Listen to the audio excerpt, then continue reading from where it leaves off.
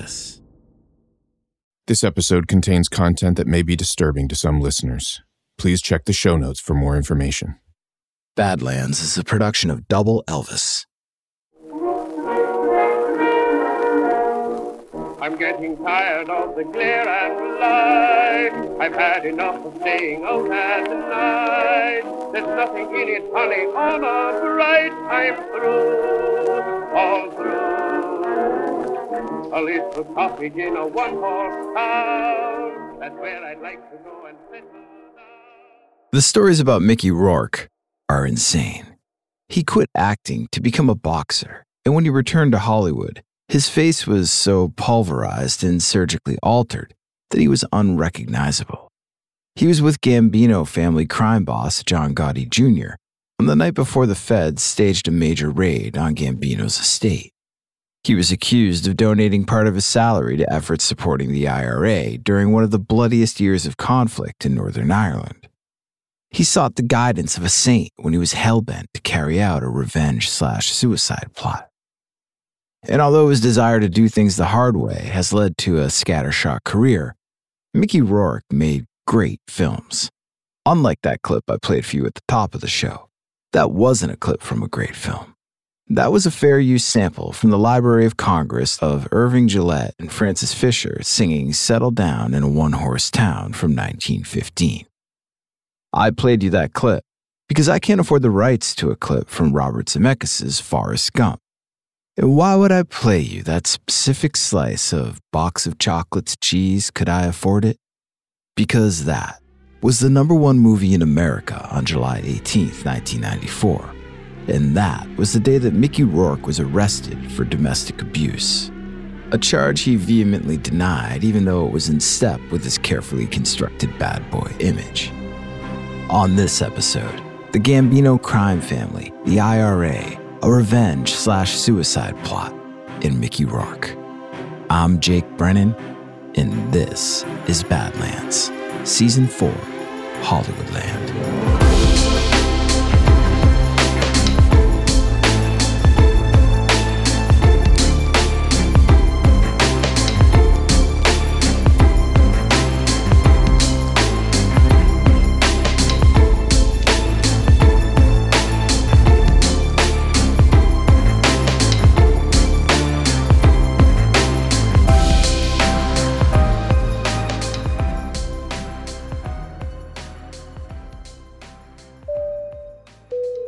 Mickey Rourke's plane was late.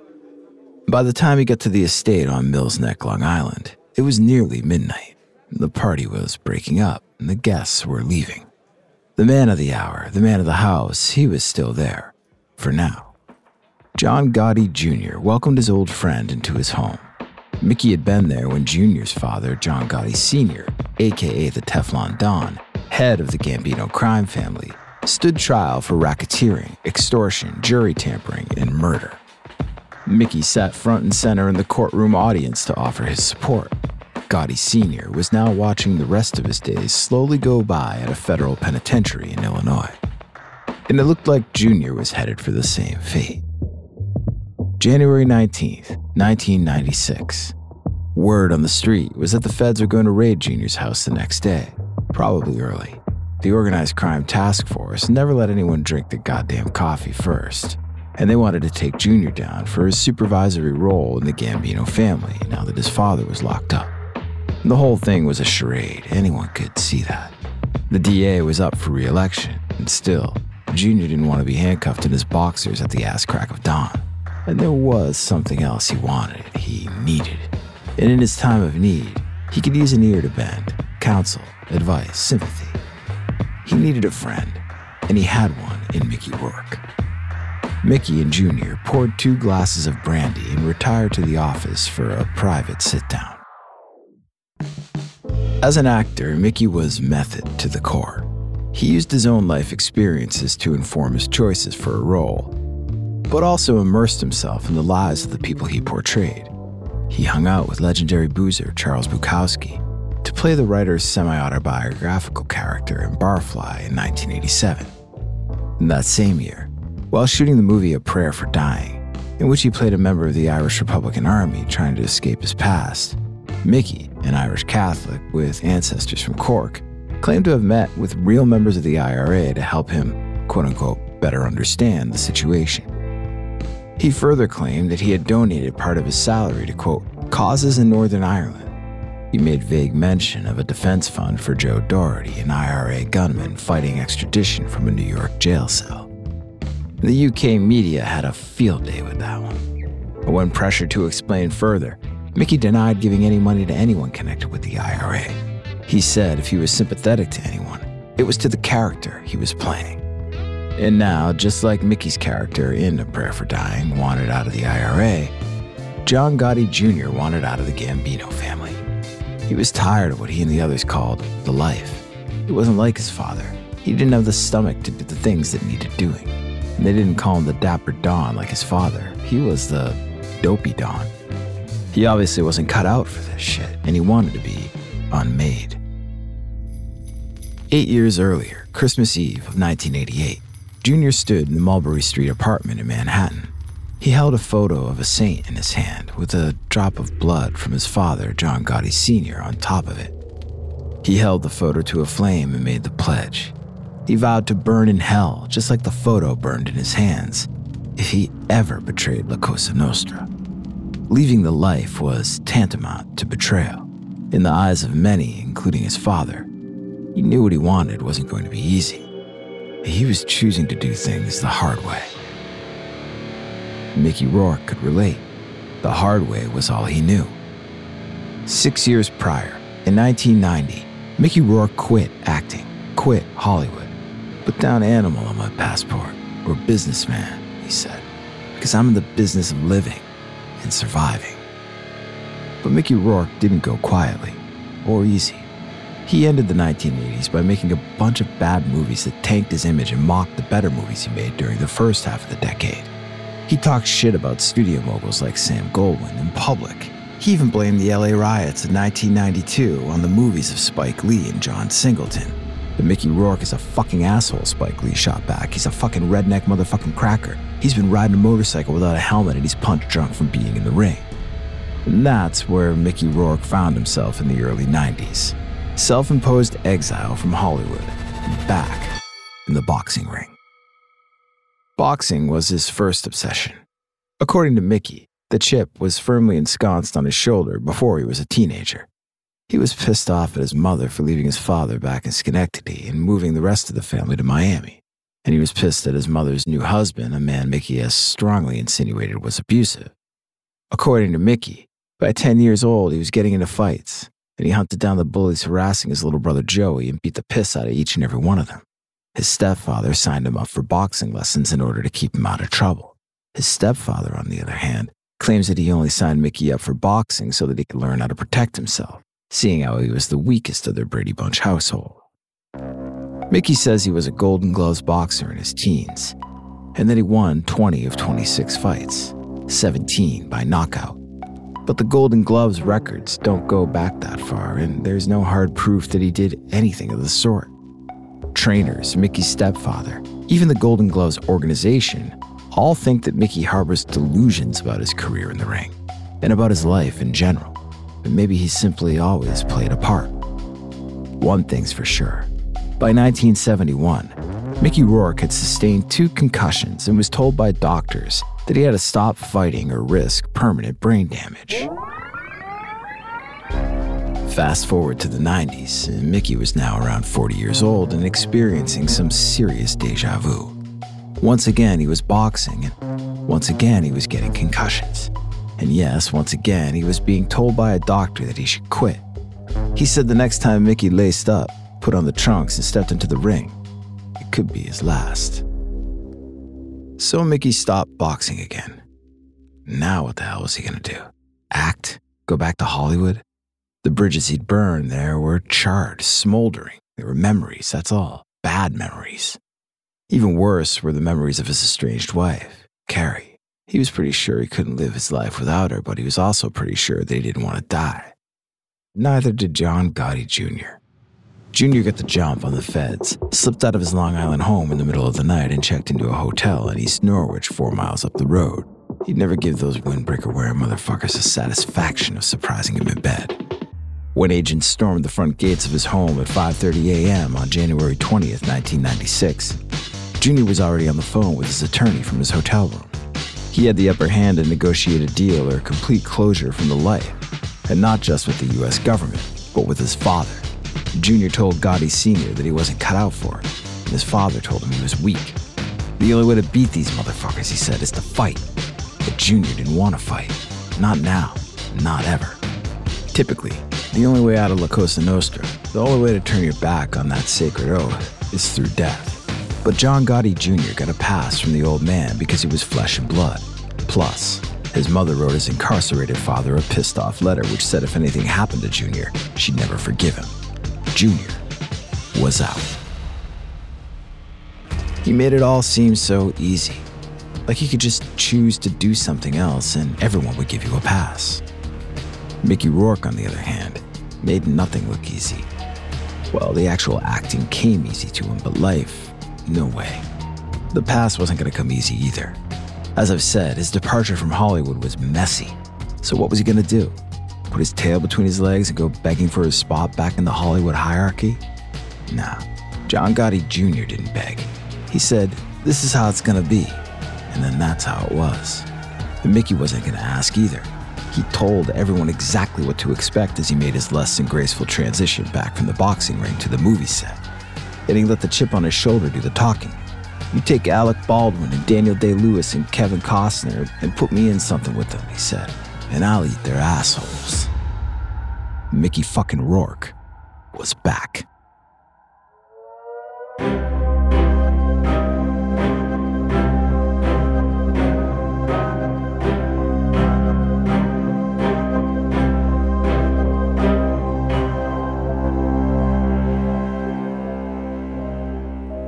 Schenectady was cold. At least Mickey Rourke thought so. Everyone else in town seemed to be less put out by the temperature. It was a solid 10, maybe 15 degrees colder than New York City. And how was that even possible? Maybe all those years in Miami had turned him thin-blooded. It was 1980. It had been years since Mickey Rourke had returned to his hometown, the place where he was born and christened Philip Andre Rourke Jr. But Phil was his father's name, so everyone called him Mickey. Something to do with his Irish heritage or the fact that his old man loved Mickey Mantle. His old man was the reason he was freezing his ass off in Schenectady. His acting coach back in New York City sent him on this boondoggle. If he wanted a real shot at passing his audition at the prestigious actors studio like Marlon Brando, Sidney Poitier, Steve McQueen, and James Dean before him, Mickey had to talk with his father for the first time as an adult. Only then could he pull from his real-world experience to deliver a compelling and believable performance in the required audition scene between a father and a son. But the audition was tomorrow, back in New York City, and Mickey needed to find this guy yesterday. Mickey walked up State Street until he came to the White Castle Diner, and the memories hit him almost as hard as the waft of greasy food. Milkshakes with his father when he was just a little kid. His dad, an amateur bodybuilder, flexing his bicep when Mickey touched it with his finger. Nostalgia called to him like a siren. He opened the door and walked inside. And would you fucking believe it, who's sitting inside the White Castle at a table all alone like it was destiny, kismet? Philip Rourke Sr., Mickey's old man. The long-estranged father and son reconnected, talked about old times, and maybe fought back a few tears. Later that night, Phil gave Mickey $50 and put him on the bus back to the city. And the next day, Mickey, armed to the teeth with newfound emotions, killed his actor's studio audition. The panel of judges, including legendary director and studio co-founder Elia Kazan, had never seen such a convincing father-son dynamic, and Kazan worked with Brando. Mickey was the only actor to pass the audition. Hold up. If this story sounds a little too perfect, a little too carefully constructed, like the script of some maudlin tearjerker movie, well, maybe it is. The only person who knows if Mickey Rourke actually ran into his father in a diner in his hometown at the most opportune moment of his burgeoning acting career is Mickey Rourke. It does seem a little too good to be true, just like the impressive teenage boxing record that he bragged about, or his insistence that he was born in 1956, when many police and school records, as well as his goddamn Wikipedia page, whatever that's worth, show that it was actually 1952. These little lies are good for the story for one reason or another, but mainly because they're good for the character. It is true, however, that Mickey absolutely aced his actor's studio audition that day. It took Jack Nicholson 5 auditions to get in. Dustin Hoffman needed 6, 11 for Harvey Keitel, and Mickey Rourke auditioned once. It's also true that acting came easy to Mickey, and he came to acting unexpectedly. In the 1970s, after doctors told him he had to stop boxing or risk permanent brain damage, a friend approached Mickey, asking if he'd ever considered stepping on stage. A local play needed a replacement actor, a brawny guy like Mickey with his tough yet sweet good looks, a guy who could be dynamic, kind, and quiet one moment and explosive the next. And Mickey was pleasantly surprised by how natural it all felt. He also fell in love with being someone else for a change. He never had a chance to get out of his own head, to forget about everything for a moment. His parents' divorce, his rocky relationship with his stepfather, the fights inside and outside the ring and in the house. Acting allowed him to escape the bullshit, pretend to be someone else, someone smarter, someone tougher. Starting with a small breakout role in the 1981 thriller Body Heat, the sky was the limit for Mickey Rourke. He was labeled the new Brando, the new James Dean. He oozed testosterone, but he was also comfortably in touch with his feminine side. He won over critics with roles in Diner, Rumblefish, and The Pope of Greenwich Village. One writer from the New York Times noted his decadent chic. He worked with directors like Francis Ford Coppola, Michael Cimino, and Barry Levinson, and he made good money. He bought a giant house, he acquired something like 12 Harley-Davidsons, and he could do it all without getting repeatedly punched in the face. But in 1986, when he made 9.5 Weeks, the proto 50 Shades erotic drama co-starring Kim Basinger and lots of food from the fridge, Mickey began to have second thoughts. He was now an international sex symbol, his Catholic guilt commingled with his desire to maintain that tough guy image. That was the Mickey Rourke character. Tough, dangerous, not just some lusted-after piece of meat. The one who had to be put in the ring at age 12 just so we couldn't put some other kids from the street in the hospital. That character had a big fucking chip on his shoulder. And so, to get that character back on track, Mickey began to make very calculated casting decisions that would veer him as far away from Pretty Boy as he could. He took his intoxicating mix of beauty and brawn and gave it a black eye, bruised it, and then dropped it in the gutter. He said no to big roles in Rain Man, Silence of the Lambs, and Pulp Fiction. Instead, he played a drunk writer in Barfly, a brain-damaged boxer in Homeboy. It wasn't long after playing a boxer in a movie that Mickey renounced movies to return to boxing for real. The method was no longer something he did for work, it was life. He wasn't in the business of acting, he was in the business of living and surviving. But first, in 1989, shortly before he jump-started his professional boxing career, Mickey seemingly lampooned 9.5 Weeks by making a second-run version of it called Wild Orchid. It was on the set of that film that Mickey began an affair with model and actress Carrie Otis. She was beautiful, and Mickey was obsessed. A little too obsessed, perhaps. When he eventually proposed to her, he did it with a Harikari sword by his side. He told her he'd kill himself then and there if she said no. Carrie didn't know if she should be flattered or terrified, and she said yes. Unsurprisingly, Mickey was definitely a little too jealous. After a nude photo of Carrie was published in Vanity Fair, he sent a couple of goons to threaten the photographer. They followed him into an elevator, roughed him up, stole his hat, and left him shaking like a fresh Polaroid. According to Mickey, the Vanity Fair photographer wasn't the only one to meet his street-tough wrath. When Carrie developed a heroin habit, Mickey, who was busy battling ongoing addictions to anger and attitude, claims he hunted down one of her dealers and beat him within an inch of his life.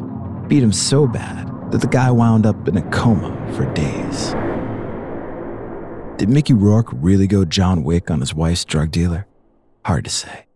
Definitely seemed like the character for him, but he wasn't arrested for it.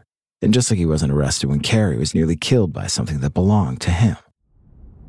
One night, on their way to dinner, she was shocked to find a .357 Magnum lying on the floor of the passenger side of Mickey's car. But why Mickey nonchalantly left loaded firearms on the floor of his car, she had no idea. He told her it was for their protection. She told Mickey to put it away, and he did. He failed to mention that his interpretation of put it away meant stashing the gun in her handbag. But later that night, when they got home and walked inside, Carrie did what she always did when she came home at night. She tossed the handbag onto the counter, and as soon as it hit the countertop, a deafening shot echoed through the kitchen. "Holy shit," Mickey screamed. "Was that a bullet that just whizzed past me?" A bullet, Carrie thought. Are you fucking kidding me? Carrie was shouting now. What the fuck are you doing, shooting that fucking gun off in the house? And suddenly, she felt woozy. Her shoulder was tight. It felt like it was on fire. And then, she saw the look in Mickey's eyes. Shock, sadness, regret, panic. Carrie looked down and saw the dark red stain on her white shirt getting larger by the second. And the bullet from Mickey's .357, the one stashed inside Carrie's handbag, the one without a safety, had discharged and shot her 2 inches from her heart. Afterwards, there were no charges. It was chalked up as a stupid accident. But the gunshot incident and all the other crazy anecdotes about life with Mickey Rourke built a case for his character, that he was tough, dangerous, jealous, obsessive. Someone looked at him the wrong way, and that was it. It was just as he had intended. But living that character came with unexpected consequences. On July 18, 1994, Carrie Otis called the Los Angeles Police Department. She said that Mickey had slapped her, kicked her, and knocked her down, and Mickey was charged with spousal abuse. He faced a year in jail. In his mugshot, he gives a snarky smile to the camera, and the edge of his lips are upturned. His eyes are narrowed. He looks like a schoolboy who got sent to the principal's office for putting a tack on the classmate's chair. It was Mickey's second arrest of the year so far. The first was for an argument outside a Miami club, in which he talked a big talk but kept his clenched fists to himself. This time, he didn't have to talk a big talk. His mug did the talking. Arrogant, vain, punchable. So punchable that within a matter of months, that face would be just a memory. It would be pulverized into oblivion. We'll be right back after this word. Mickey Rourke looked at his reflection in the mirror. He didn't recognize the face staring back at him. It looked like a face created by a person who had been drugged, blindfolded, and then told to build a face in the dark. Like someone had wrapped new skin around an existing face, but it turned out there wasn't enough skin to cover the entire thing. 1994 was coming to an end. This was Mickey's post-boxing phase. His last professional bout was a few months behind him. It was a draw. Not as good as a win, but he'd take it. It was better than the other option, the one his doctor warned him about, imminent death. He had to stop or he wouldn't live to see 45. Mickey ended his 3-year professional boxing career with 6 wins, 2 of them KOs and 2 TKOs, along with 2 draws. And what did he have to show for it? This fucking face. Boxing did to his face what Mickey had done to his acting career just years earlier. Pummeled it beyond recognition. His tongue was split, his cheekbone was compressed, he was missing teeth, his lip was infected, his nose had been repeatedly broken. His cosmetic surgeon went by the nickname The Butcher, and for good reason. In one of the 5 operations to rebuild Mickey's nose, the butcher cut a hunk of cartilage from Mickey's ear. It hurt like hell, and the butcher stuck a long needle deep into Mickey's swollen lip. The pain was excruciating. His lip throbbed. It felt like he was going to puke or pass out. But when the butcher slowly dragged the needle out, it pulled with it some white ooze mixed with red and black blood. The butcher's handiwork left Mickey's lips sticking out like a sore lip. And what the fuck could he do with this face now? If he went crawling back to Hollywood, would they even recognize him? They already didn't want him. He'd gone from the next big thing in the early 80s to a washed-up nobody just a decade later.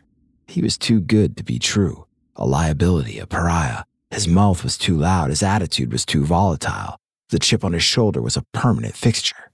Still, he needed money. He was up to 60 grand in debt. His LA home was repossessed. He began to sell off his collection of Harleys at bargain prices just to be able to afford a 1-room, $500 a month apartment.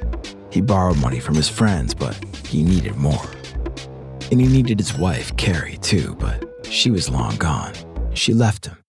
Even after the charges of spousal abuse against Mickey were dropped and Carrie failed to show up for 2 court appearances. Mickey maintained his innocence the whole time. It wasn't him that roughed her up so bad. Swear to God, it was some piece of shit model scout she told him about. She was so high when it happened that she couldn't get her story straight, and that asshole roughed Carrie up and then tried to pin the blame on Mickey, seeing as how it was so easy to visualize a tough guy like him doing something so awful. Fuck that guy. Fuck him for contributing to Mickey's bad boy public image. Mickey was seething. He wanted revenge against this prick. He'd take the guy by surprise. He'd fucking kill him. Not with his fists, though. He was done with that. His cage had been rattled one too many times. Now he'd just blow the fucker's head off, close range, one shot, bam! And maybe that would win Carrie back. Maybe avenging her honor.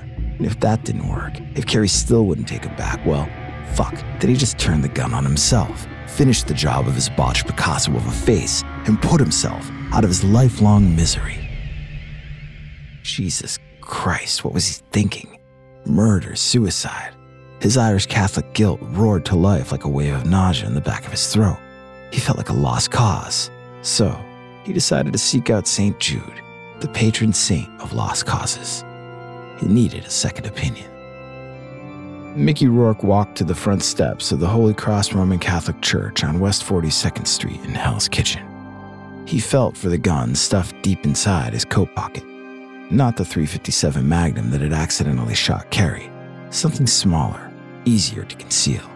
.38 caliber revolver, pearl handle. In the other pocket, he clutched a 6-page letter he'd written to Carrie. He was trying to talk himself out of his plan, trying to talk himself off the ledge. He stood in the cold, looking up at the brick facade of the church and waiting for a sign. Should he do it? Should he not do it? He walked inside the church, and it was empty here, so he thought. He walked towards the altar of St. Jude.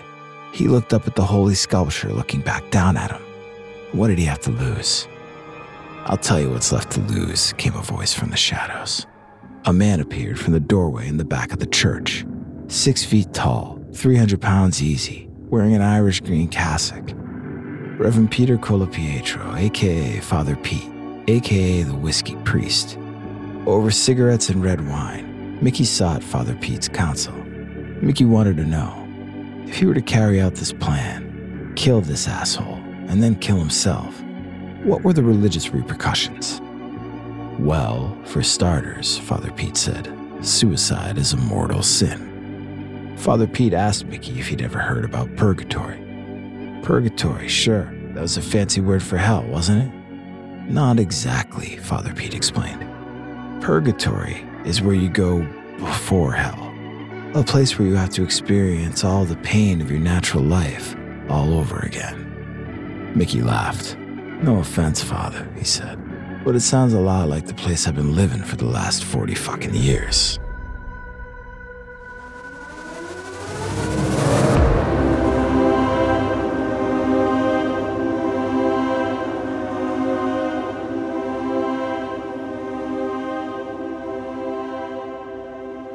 Mickey Rourke was laid out on the wrestling mat, but he wasn't down for the count quite yet. He rolled onto his side. He grimaced.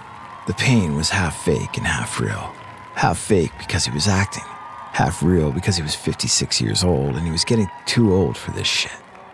Boxing at 42 was one thing, but wrestling at this age was nuts. The audience of extras around the ring were chanting for him to get back up, and the cameras kept rolling. Mickey peeled back a strip of white tape wrapped around his right wrist and pulled out a small razor blade concealed inside. The blade was so tiny it was dwarfed by his thick, calloused fingers. He brushed his long blonde hair out of the way and held the blade up to his forehead. The movie's director, Darren Aronofsky, told Mickey about how professional wrestlers do this thing called gigging or juicing, where they deliberately cut themselves with a razor hidden within their wrist tape in order to make it look like they've been injured during the fight. Gigging brought an element of realness to an otherwise staged event. The idea for the gigging scene in the movie was to use fake blood and make it look like Mickey's character had sliced himself open. But even at 56, Mickey Rourke was still method to the core. And he only did things one way, the hard way. From where he laid on the mat, He dug the tiny blade into his forehead, grimaced some more, and this time 100% real. And the razor sliced a thin line in his leathery skin. Blood oozed out, first a little and then a lot. He touched the blood with his finger and it was warm, real, and it made him feel alive.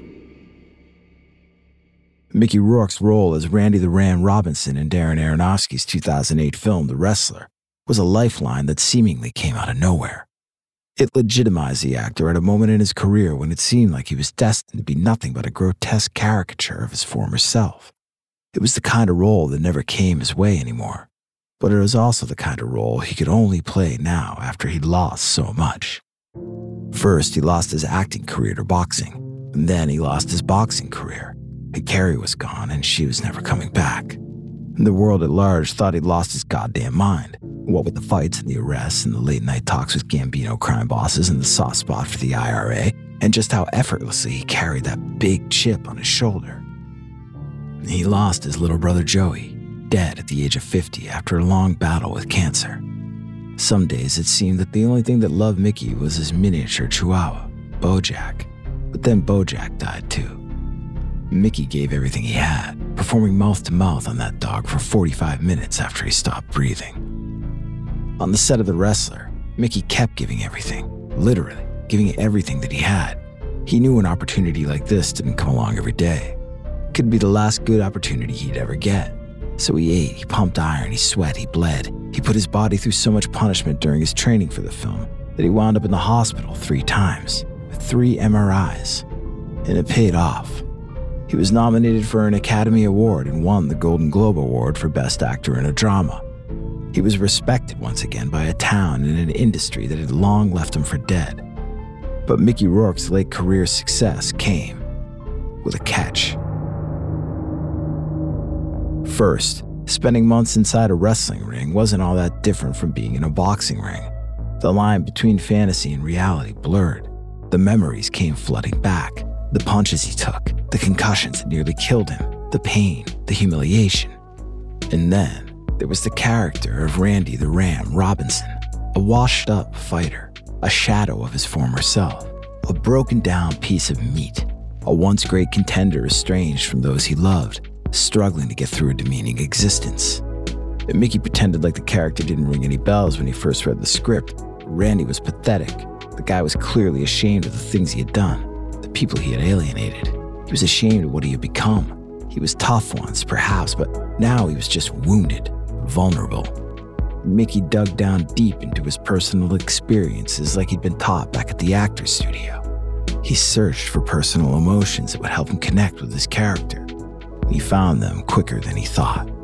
Because he was Randy the Ram Robinson, and Randy was him.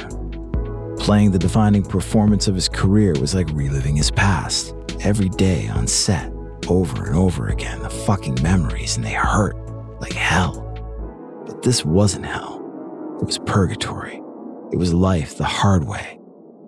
And giving your all to a role like that, well, that ought to be in pictures. I'm Jake Brennan, and this is Badlands.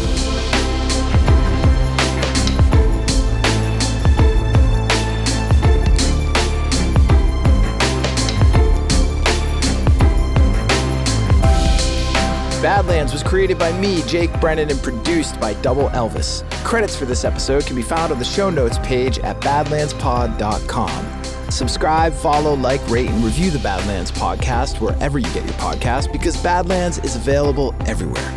If you love this show, tell someone, tell everyone. Shout us out on social, spread the word, and follow us on Instagram, Twitter, and Facebook at Double Elvis.